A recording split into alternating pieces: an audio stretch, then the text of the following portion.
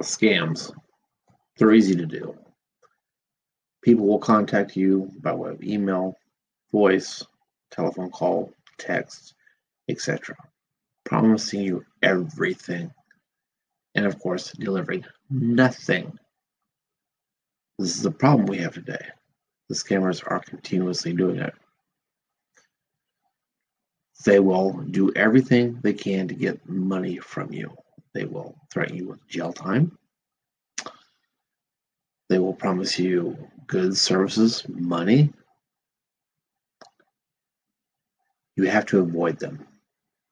There are all sorts of scams out there. I run into quite a few. I run into tech support scams. I run into refund scams, tax scams, IRS calling you, Social Security scams, car warranty scams, car wrap scams. There are many, many other scams out there. Federal grant scams, insurance scams, federal loan forgiveness scams, credit card reduction interest scams. The scams are out there. What you have to do is learn to avoid them. If you want to do what I do, I take the time away from them and aggravate them and throw them off their game. There's a lot to be done. There's a lot of scammers out there, and they're easy to find. My goal is to stop them and to educate as many people as I can so I can stop them from getting an ounce of money from anybody. Personally, I like to put them out of business, but there's just so much and so many people that just fall for them, and I want to see it stopped. So part of this podcast is to actually educate people and give some stories about my interaction with these scammers. Thank you. This is my scam broadcast, episode 1, talks about car wrap scams. As I mentioned in my introduction, there are a lot of scams out there. I'm going to share a couple stories involving car wrap scams. Typically, a scammer will contact you by way of email or text, claiming that they can get you up to $500 a week to advertise a product on your car, just simply by you driving around. Sounds easy. Easy money. Simple to do. Too good to be true.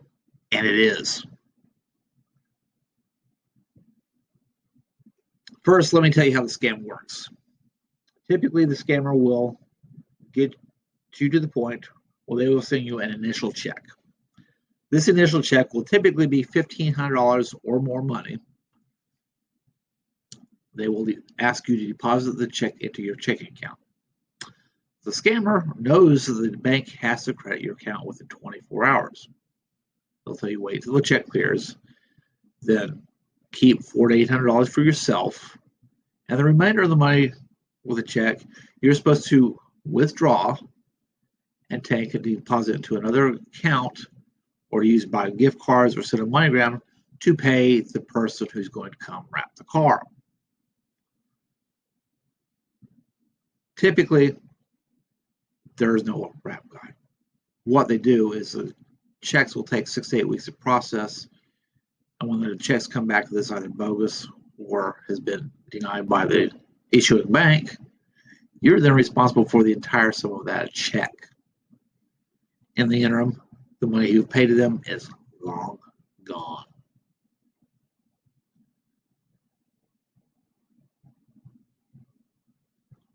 Also, another thing to look out for is inconsistencies. Most of the time, these people are using public email accounts, Yahoo, AOL, Gmail, accounts that can't be traced. They'll also use disposable cell phones or disposable numbers like text down numbers or something like that. They'll tell you, just contact me via text. I've tried to call them.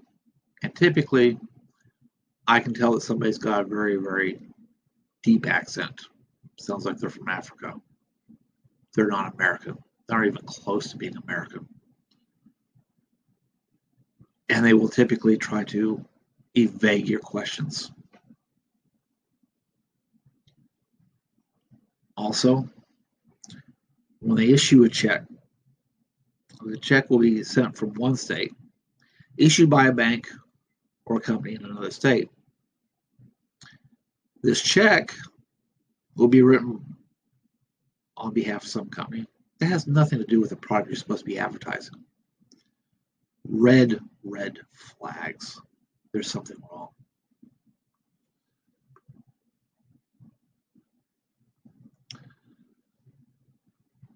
My first story involved is our car wrap scam.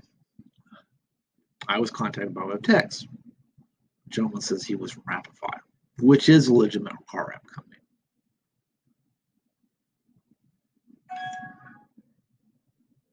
He asked me several questions which were going to pre-qualify me. One of the questions was that did I have a bank account? I thought this was odd because they can pay by way of ATM or MoneyGram or other things. I told him I had a bank account. And of course, once they found out I had a bank account, I was qualified. No questions asked. I was told I received a check in the mail.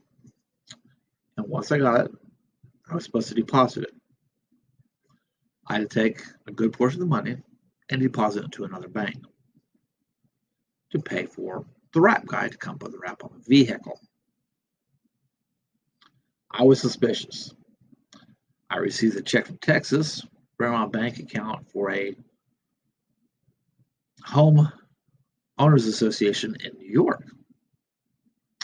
Took it to the bank. Bank says the bank account was legitimate. However, the checks were out of sequence. So I did not deposit the check. The next day I called the company, explained the situation. They said, we did not write this check. Please do not deposit. I said, not a problem. I said, tell you what, I'll forward everything to you so you can turn it over to the FBI. In the interim, the scammer kept contacting me. Oh, I know you received your package. Of course he did. He had a tracking number. He knew I received the package. Kept telling me, deposit the check. So I slow played him. Oh, I deposited the check. Oh, did you get the money out? No, did I have to do that? Yes, you have to do that. Yes, you have to do that. Okay. Now what do I do with mine? Take it to Deposit Bank of America. Okay. What account? Well, Deposit Bank of America. I have to have an account number. I can't just walk in and say, I'm going to deposit this money. Nobody would know where to deposit to. He gave me something. He gave me an account number. So immediately I called Bank of America, talked to the manager of the local bank, told him what was going on. He put me through the fraud department, first in Delaware, then in Fort Worth. Of course, Bank of America says they could not tell me anything about the account. I said, you don't have to. I'm telling you something. You've got people depositing money from all over the country into this account, and one person is removing the money out. They're using your money to commit bank fraud and money laundering, and you need to look into this. At which point, Bank of America promptly told me, thank you very much and have a nice day. I don't know what happened to it, but I assume that they hopefully closed the account. If not, I hope the feds get them for money laundering and supporting money laundering and criminal enterprises. The scammer kept telling me to deposit the money and sent a copy of the receipt to him. I told him I wasn't going to deposit the money. At which point he said, well, if you don't deposit this money, I'm going to put a stop payment on the check. I overplayed my hand a little bit. I told him, I said, well, it's amazing how you can put a stop payment on a check that you did not issue. And that was the last I heard of him.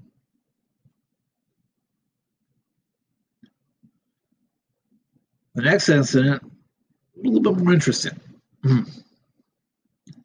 Same scenario. And I started asking questions instead of, what was going on. I received a check. I called the company. Of course, it was a bogus check. I told them I had it. And the the scammer tried to get me to deposit money. Of course, I wouldn't, and that was the end of that.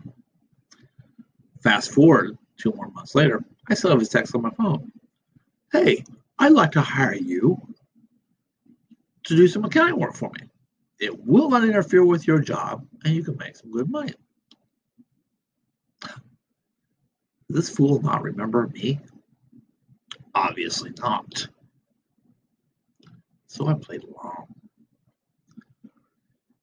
First I told him, okay, I'm interested. What do I have to do? First thing he says, well, you need to have a laptop, you need to have a printer, and you have check paper. I lied. I told him I had a desktop. Oh, desktop's fine. That's fine. I said I had check paper. Oh, okay, that's fine too. Sent me a prepared form, let me print out onto the check paper. Knowing this is a bogus check, me printing that out, I would be committing a felony. So what I did was I just photoshopped his image onto bogus check paper. Made it look good. Sent him a PDF. Oh, that's very, very good. Okay, I'm going to start seeing things. First thing I did, though, was I contacted the company that the check was written on and talked to the accounts payable department. I gave them a rundown. This is what's going on. Somebody's going to be using your account to write bogus checks. You may or may not be responsible for it, but it's going to be an accounting headache. Stop it before it starts. Call the bank. He actually explained to him who I was, what I was doing. I says, this guy's trying to scam you guys for a bunch of money. I'm trying to put a stop to him, put kink in his works, so to speak. Everything was good until 2 days later, I get a text from the scammer.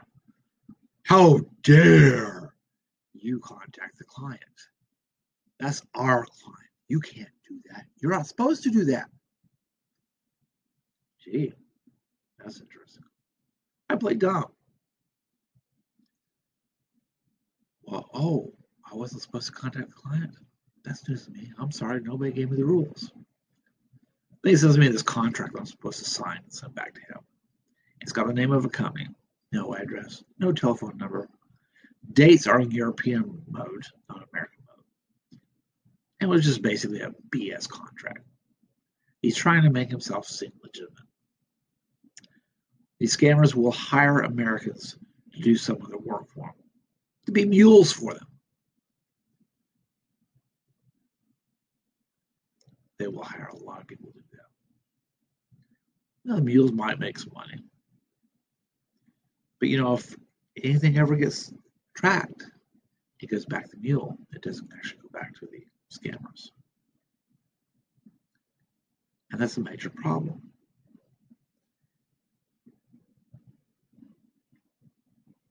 These scammers try to play on people's stupidity. And I'd like to see it stop.